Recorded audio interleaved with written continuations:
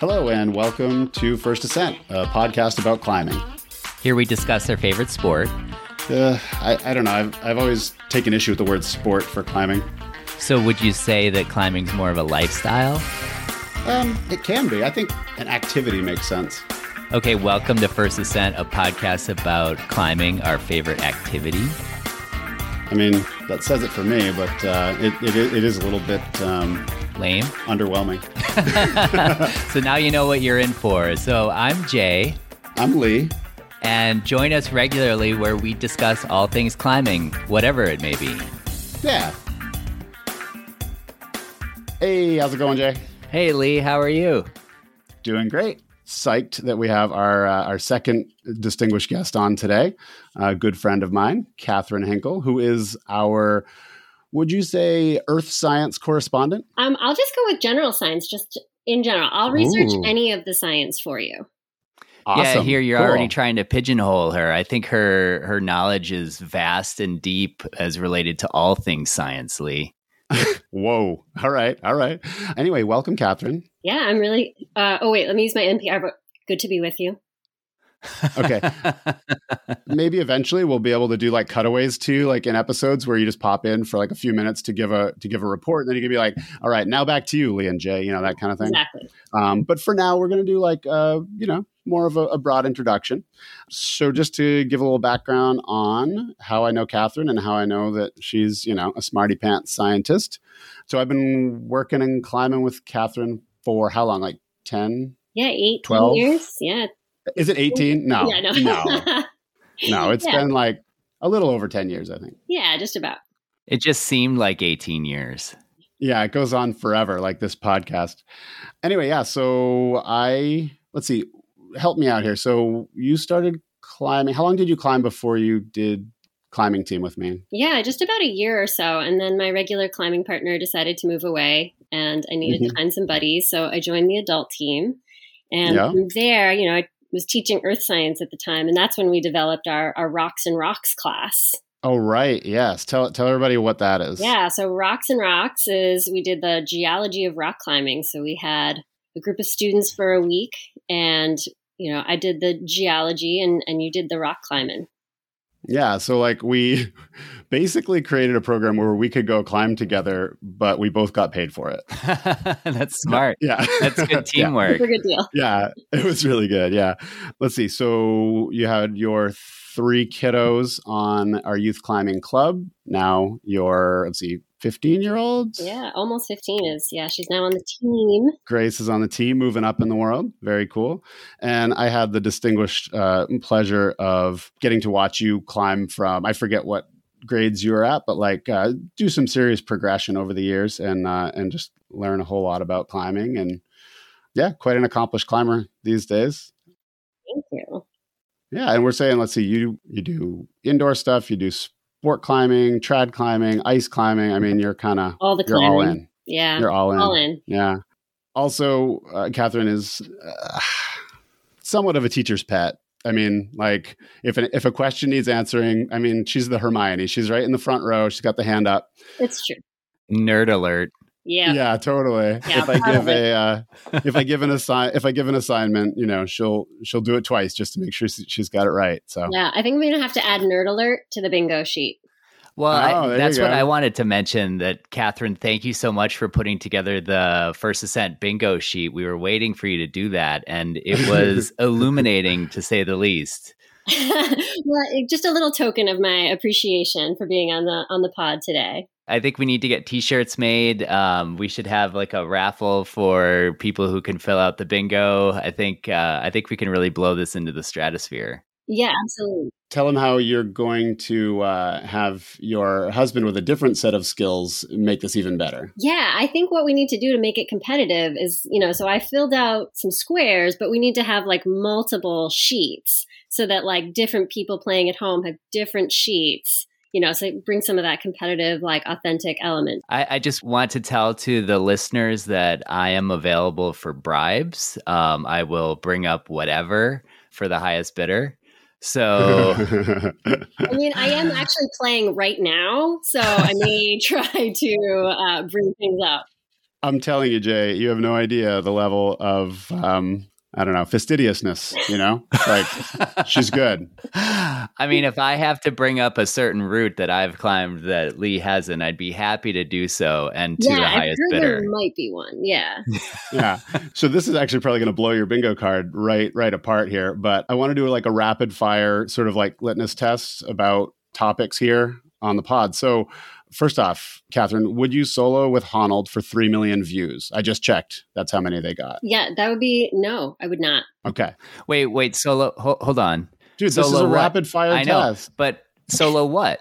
Like solo a week with Pete at Rumney or solo, The woman answered, Jay. The woman answered. All right. Sun shirts. Do you own one? Do you wear it? I do not own one, but I am actually thinking about it now. Oh, don't do it. Don't do it. How do you feel when someone at the Crag asks you what you're working on? I am so happy to engage in conversation.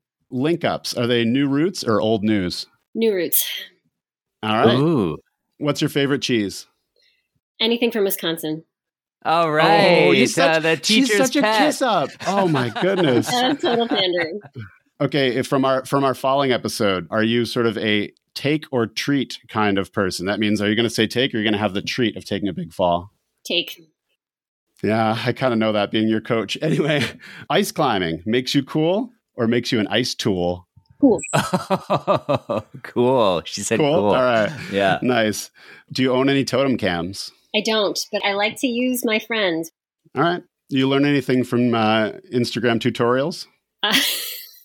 No, never.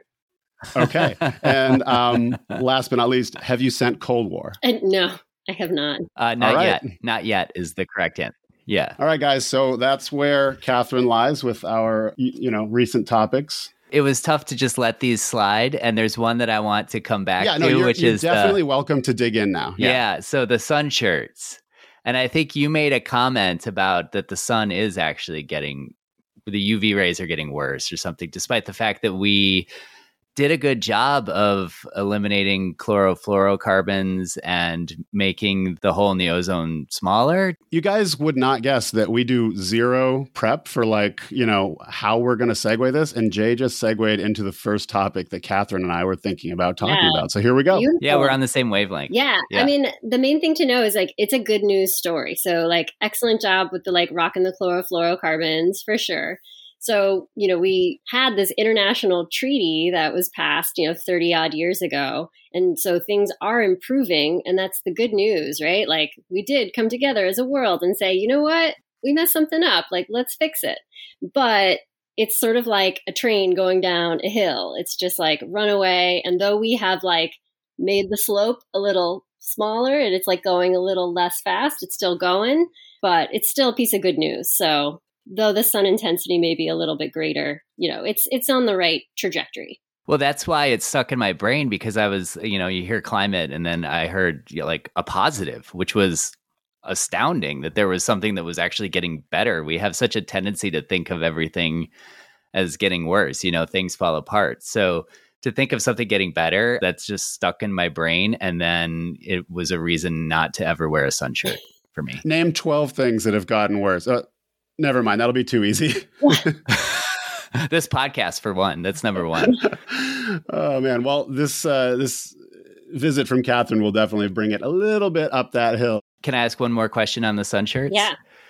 So on the same sort of 2 days, one day in 1996 and one day this month, say September 30th, 1996, September 30th this year, same cloud cover, same everything.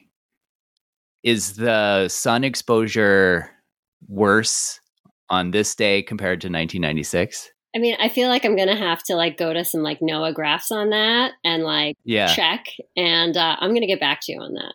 Yeah. Okay, thanks. Because that's kind of the gist of it, isn't it? Yeah. That's the, are we just getting weaker? Is the human race just getting softer and therefore wearing sun shirts? Or is the earth getting worse? Yeah. Or are we getting smarter and using our tools well? Oh, see? I think that's pretty clear that that's not what's happening.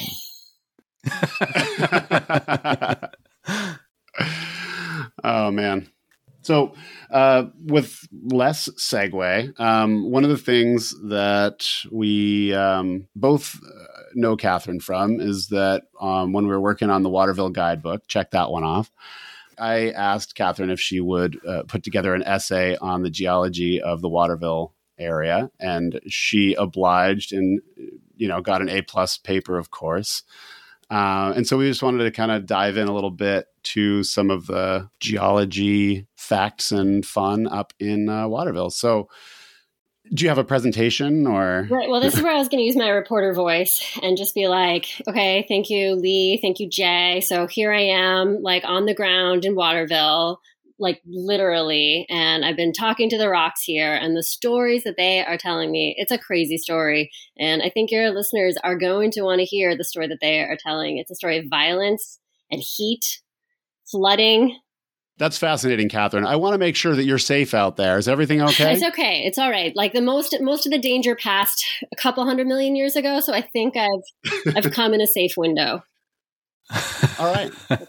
Well, yeah, I'd be dying to hear what they have to say out there. Yeah. So, I mean, we're telling, really the story is one of a lot of the climbing that we're doing when we're up there. Like we're on this like ancient magma that's been crystallized. So that's like magma, liquid hot magma. Magma. And, that's my favorite thing to think about when I'm climbing at like Welch Dickey area and that whole region. Like, as you're climbing up that, it's like, I am inside a volcano deep in the recesses. And it's just like, come up.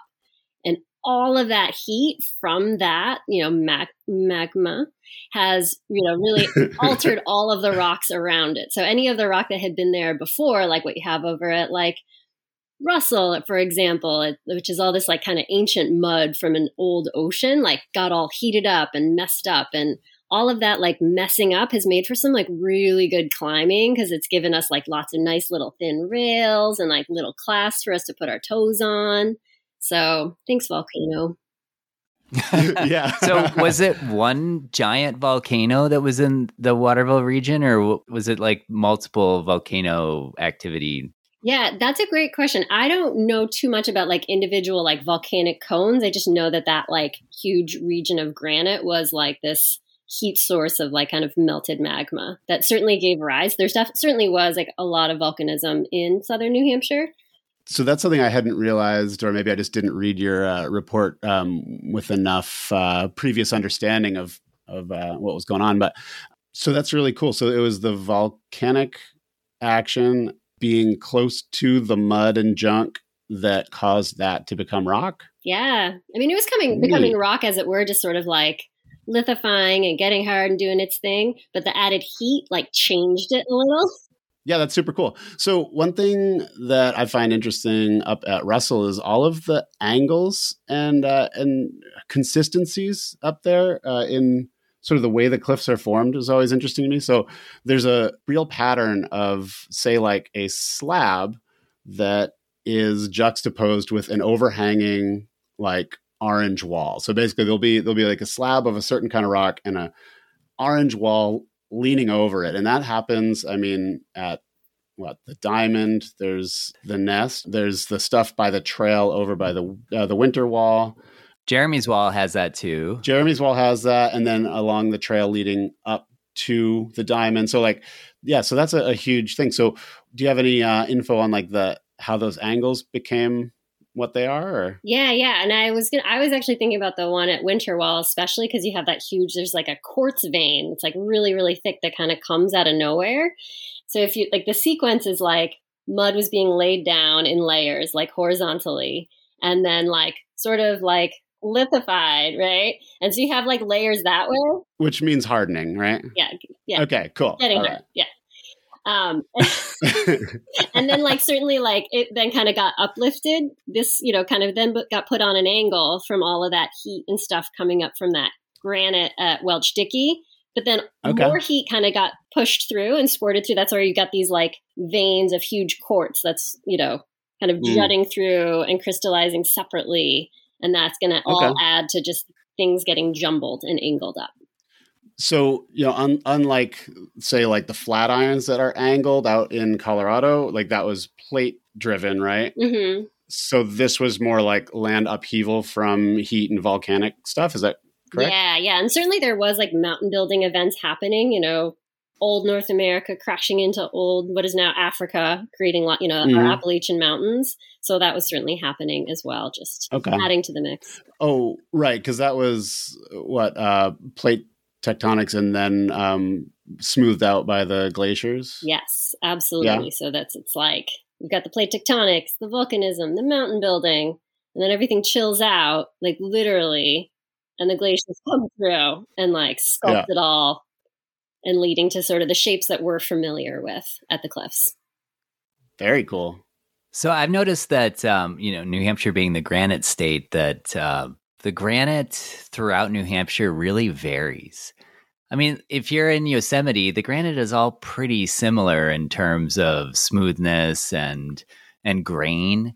But the grain in the New Hampshire granite is, at like Yellow Jacket, for example, has like 1/4-inch size crystals. Whereas Cannon would have, actually, I maintain that Cannon has some of the best rock in the state in the chunks, Yeah.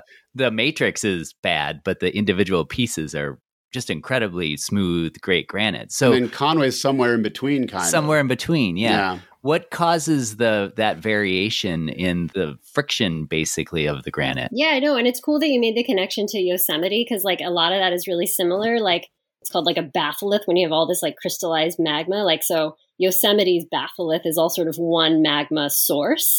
And so when we're looking at New Hampshire's, we've got slightly different sources for that magma. So it's going to have, the timing is different. The crystal composition is going to be just a little bit different because of like that source magma and where it's coming from. And some of it's a little older, some of it's a little younger, and it's going to just have a different mix of kind of a chemical composition leading to different minerals. Does the crystal forming have to do with like how long it takes for it to cool? Yes, very good. A+. Yes. Yeah. Right. So like that's going to talk about how big those teacher's crystals pet. get. Yeah. Now who's the teacher's pet? Yeah. Right. Seriously. So you're going to, the longer it takes to cool, the larger the crystals can get. Okay. So we were just, Jay and I were just out in Vitavu, and talk about crystals. My God. It looks like Dave Graham decorated the cracks. But anyway, yeah, so huge crystals. And they said that was that the oldest granite that they knew of or some of the oldest granite they knew of? It was like, 5 billion years old? I don't know. It was like some crazy. Is that some dork at the crag telling you that? I think it was, because that dork's name is Tori Kidd, and Sorry, she jumped on her phone and started doing research because that's what she does. So yeah, I was gonna say I would trust that. She's a well-researched person. Yeah, so. No, I didn't know it was Tori. I just thought it was a random person telling you that, no. like in the campground. It was either that or like some sign that was up, or there was some source that we found that told us about that. But they said it was some of the oldest granite in the world. So yeah, that's awesome. Yeah, the middle of like all of the continents always have the oldest rocks. Right. Interesting. Yeah. So is New Hampshire unique in having such varied granite in such a small geographic area? Because I'm thinking about the distance from North Conway to Welch and Dickey. It's not far, but the properties of the granite is completely different. Yeah. And maybe if we were to do like a chemical analysis, they wouldn't be that different. But then like the things that we see, the crystal sizes and stuff end up being different. I think it's true for like all of the East Coast. There's so much so many different mountain building events and like volcanism and rifting apart that you get that. It's some old stuff. It's been messed up a lot. So lots of changes. I like the idea of it's just kind of a mess because it's old and it's it's been through a lot of changes and things like that. It's so New England. It's so New England. It's kind of like Jay. It's just kind of old and worn out. It's been through a lot, Yeah. It's worn down. Yeah. So like Jay's kind of like New England. He's like a little Hampshire, bit. Sort of like made. I mean, I've heard that there's an opening for a new old man of the mountain. Yeah. So I'll be applying for that position. Jay's going to end up on the rock like Han Solo, Yeah. Anyway, how about, because I know a lot of the listeners are Rumney locals, how about that? Just since we're kind of nearby. So what's the deal with Rumney? Yeah, so Rumney is like right in there with the mud stuff. So it is just like really, really like altered mudstone.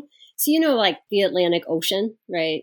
I've heard of it. Yeah. I've heard of it. Yeah, heard of it. Before there was the Atlantic, there was like another ocean called the Iapetus, which is, little Greek reference there for you. Wow. You can look it up later. It's fine.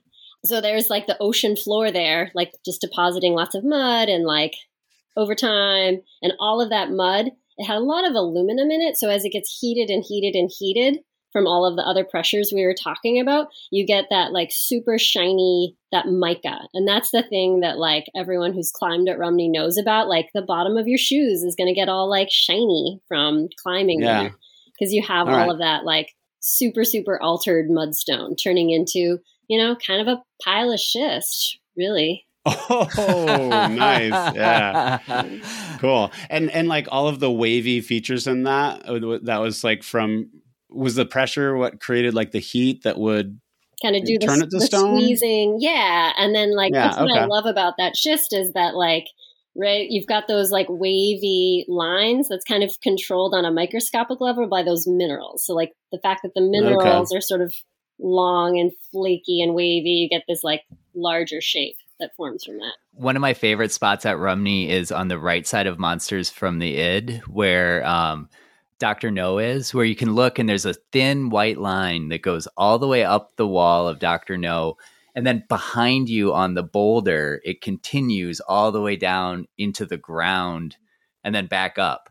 It's like you're somehow within this very thin intrusion. Is that the right word? Of white stuff that's all around you. It's pretty cool. If any of our listeners happen to be over at Monsters, go over to the right and look at that white line. I think it's really neat.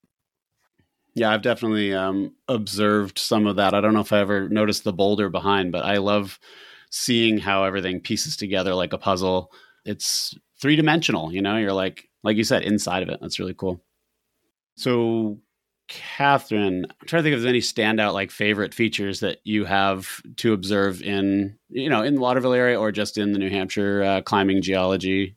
Yeah, a favorite. I mean, it's hard to pick. I mean, that's one of the things I love about the region is you have that variety. Like you can climb on igneous rock, you can climb on metamorphic rock.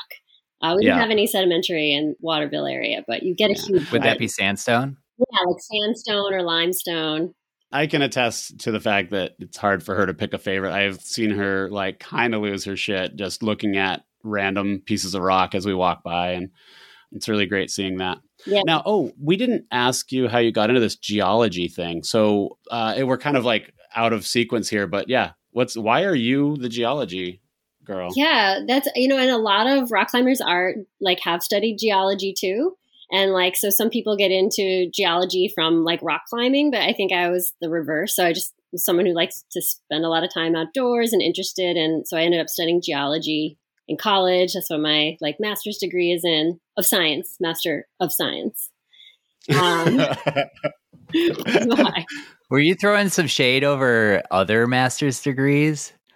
No, but actually throwing some shade is one of my bingo squares. So I'm going to I know, and that's what I wanted to see if we were hitting that, because there are other masters. There's Master of Arts, there's Master of Education.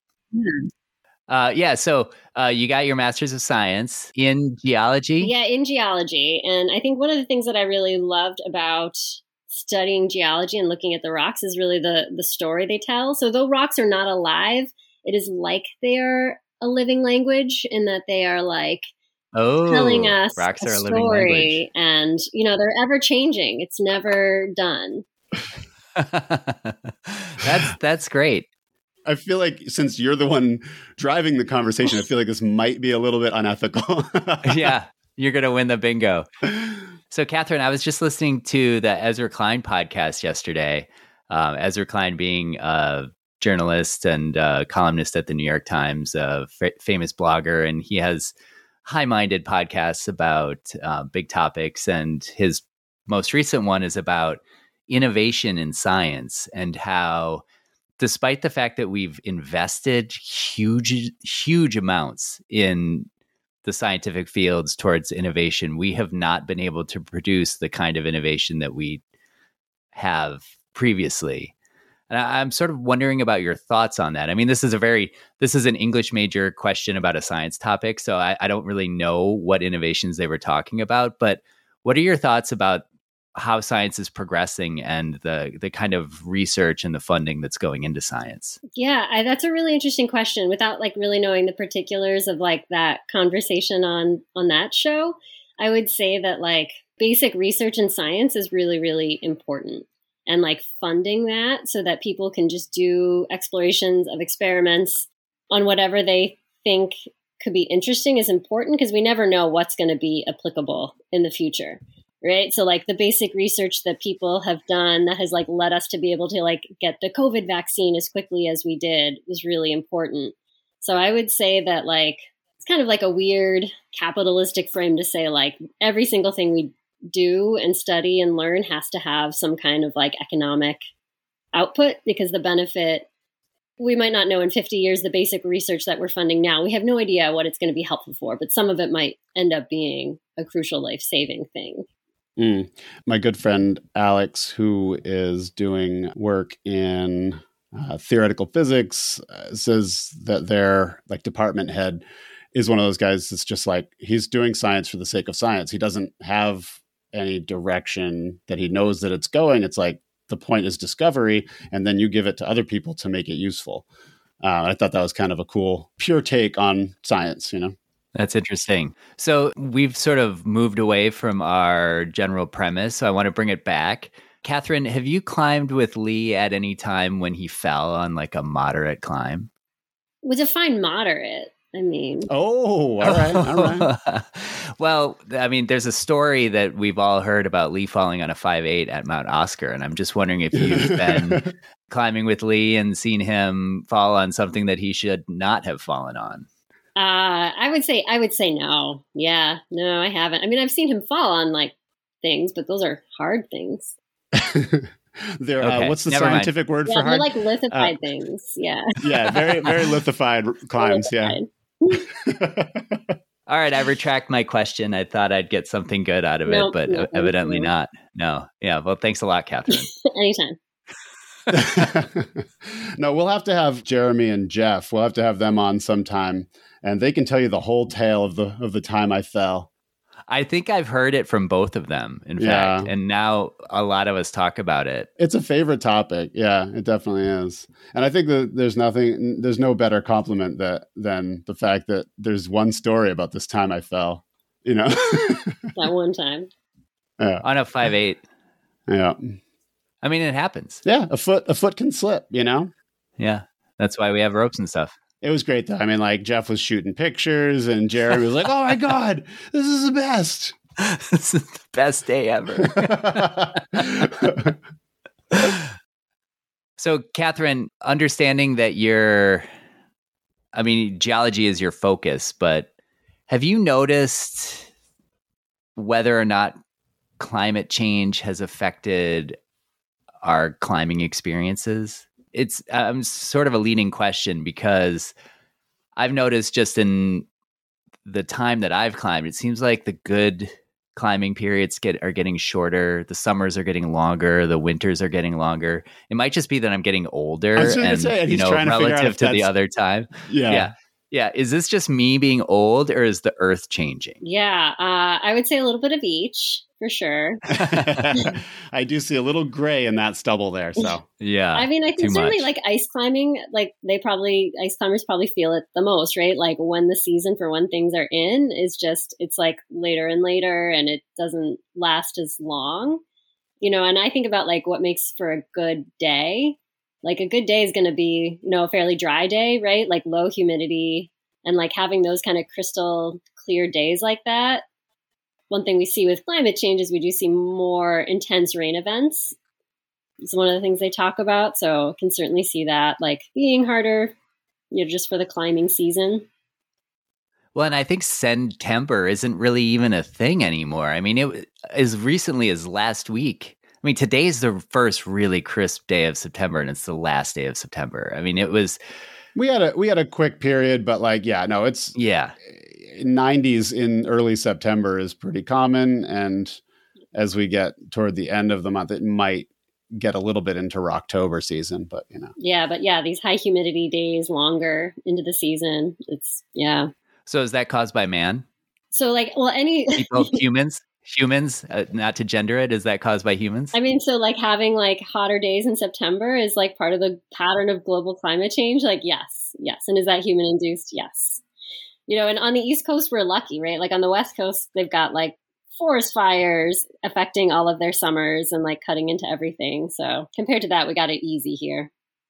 And it's interesting because we are still having droughts, right? But then we have these bigger rain events that punctuate that, or no? Yeah. Yeah, no. And that's what's an interesting pattern, right? So with climate change, right? It may actually end up being wetter, but the wetness is all coming at once. And so we'll be in intense droughts. We'll get an intense rain event, but it doesn't even do that much for the drought because the ground has gotten all dry and hydrophobic and then it runs right into the rivers and doesn't absorb. Yeah. Yeah, it takes all the dirt and rocks off the cliff, more erosion. I could see that happening. Oh, speaking of dirt, rocks, and erosion, and back to our original big topic here, the big rockfall up in Franconia. Did you see anything about that? Yeah, I heard about it from you guys and got really interested in, but I haven't been able to do more research. But I want to check that out. I mean, obviously, rocks fall. It's going to happen. Yeah. I have a friend who used to say a rock's job is to fall down and become dirt. It is. It's the pure essence. I love that. It's the pure essence of its destiny. Yeah. Have you noticed that the incidence of rockfall in a place like Cannon, Franconia Notch, it seems like it's increasing. And I know, it's very hard to use stats to predict whether things are increasing or not because you don't have the whole view of it of all time, right? But it feels like rockfall is happening more. Yeah, in places like Cannon. I mean, Cannon Cliff it's an exfoliating dome. It's something that is it's shedding rock. It just is. It's got these steep cliff sides carved out by the glaciers. The rocks are going to fall. I don't think it's necessarily accelerating. It's just this thing that happens, and maybe the more we pay attention to it, it feels like it's happening more and more. That phenomenon.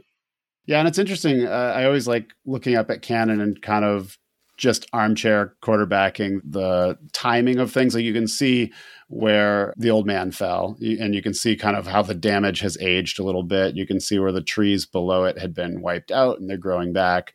And then Whaleback Crack had been the big one before that. And you can, kind of see that growing back. And it's kind of cool having been in it for a quarter of a century now, sort of being able to watch it recover and see how the rock looks fairly fresh, but not quite as fresh. And then you can see stuff that happened well before, I was climbing or before I was born. And it's kind of fun to sort of just look up there and see history laid out on the rocks. Yeah, the talus field below Cannon is crazy. And I actually have had my students go to the parking lot across the way and then with their binoculars, look at, along the talus field, you can actually time relatively to say all right, this is a part that fell before this, just based off on how much vegetation has grown over that part of the talus field. And you can begin to sequence a whole series of events of how it's fallen. You know what else is wild? There are climbs that I've done periodically over the past couple decades where I need to use different cams now because the cracks have slipped and widened. That's a little scary. What you're saying is that your age is now measured in geologic time. My age is measured in cams. But yes. But it's so wild. The finger crack becomes, stacks and ring locks, and the ring locks become hand jams. Wait, which one? What are you talking about? I'm specifically talking about on Consolation Prize. There's a flake on maybe the second pitch that has very clearly changed. I've argued that I thought that the crack pulling the roof on Moby Grape has widened as well, but I've had some pushback on that one. Well, just the physics of that, how could that one be widening? Because I guess it's all just pieces of blocks held together by dirt and gravity and stuff. Yeah. Worms and stuff. Right. Anytime there's a crack, you're going to get water back there and it's going to freeze thaw in any direction. What Jay always likes to say is that the rocks on Cannon are a living language. Yeah. They are. That's the second reference. constantly changing. Cool. What is perhaps some facet of science that you're fascinated by that I don't know about yet? Like that I don't know your interest in? Oh, well, in my current job, I'm doing a lot of forestry and ecology work. So I've been getting into the tree IDs is really fun, and like understanding the New England forest in a better way. Oh, now trees need IDs too. We need an ID to vote, and now trees need identifications. I mean, come on. What's next? So I've been into forest ecology, thinking more holistically, not just the rocks under our feet, but the stuff that's growing too. And mushrooms, man, those are so interesting. Oh, absolutely. Yeah.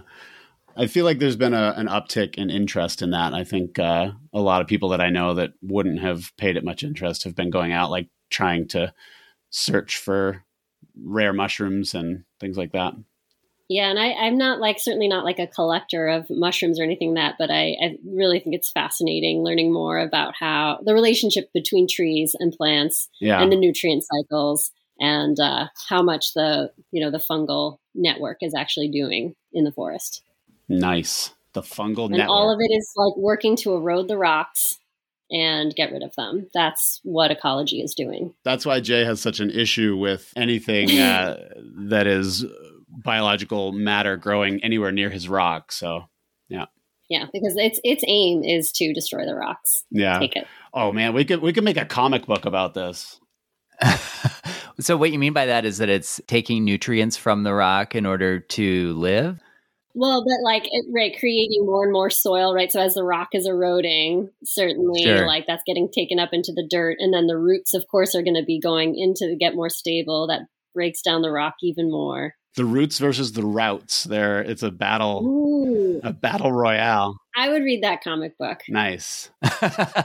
Maybe that could be our next class that we team up on, roots and routes. So, Katherine, what are your climbing goals coming up? We've been talking a lot about, the science of all of it, but, what are you looking forward to in the climbing realm? Yeah, thanks. So my goals are pretty moderate. So I am still kind of a baby tratter. So I'd love to just keep upping my goals and games with that. So, I feel like I'm a solid 5-6 trad climber, That's what I want to do. I want to get myself up to the eaglet before it falls off, because it's coming. Katherine did do her first 5'10" lead was a little route we like to call the Oracle. Yes. Which is one that I think Jay is not a fan of. And I was actually really tempted. The first time I've been tempted to go onto Mountain Project to say something was to be in defense. Yeah. It's actually really important to note that the only bad reviews of that route are from my friends. Literally. Well, my issue is not with the route. My issue is with the semantics. You can't have a 3-bolt route on some janky-ass cliff and call it the Oracle. See what he did there? It's too much name for too little route. He also just lied to you guys. He said it was a 3-bolt route. It's absolutely not a 3-bolt route. It's got 4. Sorry, 4-bolt. Yeah. 4-bolt and route. I'm just saying, Mike Z is one of the guys who's been giving it crap. He climbed it with Tori and I the other day, and he was like, no, that was pretty fun. He had a good time. So there you go. Oracle, you're going into the recesses. You're really in the rock. I'm all about it. The name the Oracle is a name for a king line. Lee, you'd agree that route is not a king line. It's more like not a king line, but it is up to me. Like a Joker line. It's my route, my choice. I can call it what I want. My route, my choice. Yeah. But as far as Katherine's climbing, as her coach, I will say that she's got a bright future. She's a crusher out there, and I have to say, I hope you don't mind me outing you. My favorite goal I've ever heard anybody say was Katherine's goal for one of the years that we were working together was to just be a really good partner. Yeah. Aw. Right. And so I was just like, that's fantastic. And I did press her to please try to be a little more selfish with a little bit of that goal. But that's such a great attitude, though. I mean, you probably have more fun at the crag than anybody. Isn't that the point? Yep. Yeah, I wanted to build my network of who wanted to climb with me. So I'm if I'm if I'm just known as a good belayer, people will call me and want to hang out.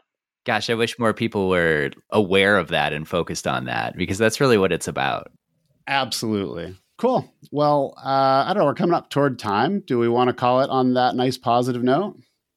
I mean, I didn't get to say the word Umlaufberg yet. So that was the only other word I was going to try to say. Throw it in there. So that was just like back to the Waterville geology. You know, we were talking about like the volcanism and the magma and the whatever. And we talked about the ice and the carving. Mm-hmm.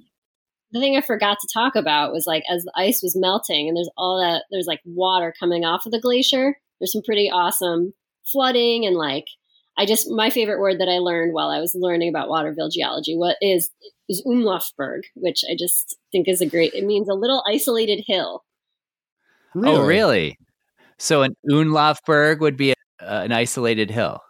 A little isolated hill. So Sunset Hill, which is like right off of 93 up in Hampton. So like the idea is like that used to be connected to the ridge next to it, but the Mad River ended up like kind of cutting it off and changing course as like the glacier receded and all the meltwater came off. You'll have to point out which hill that is, because I have a couple of favorite hills along that area of the highway.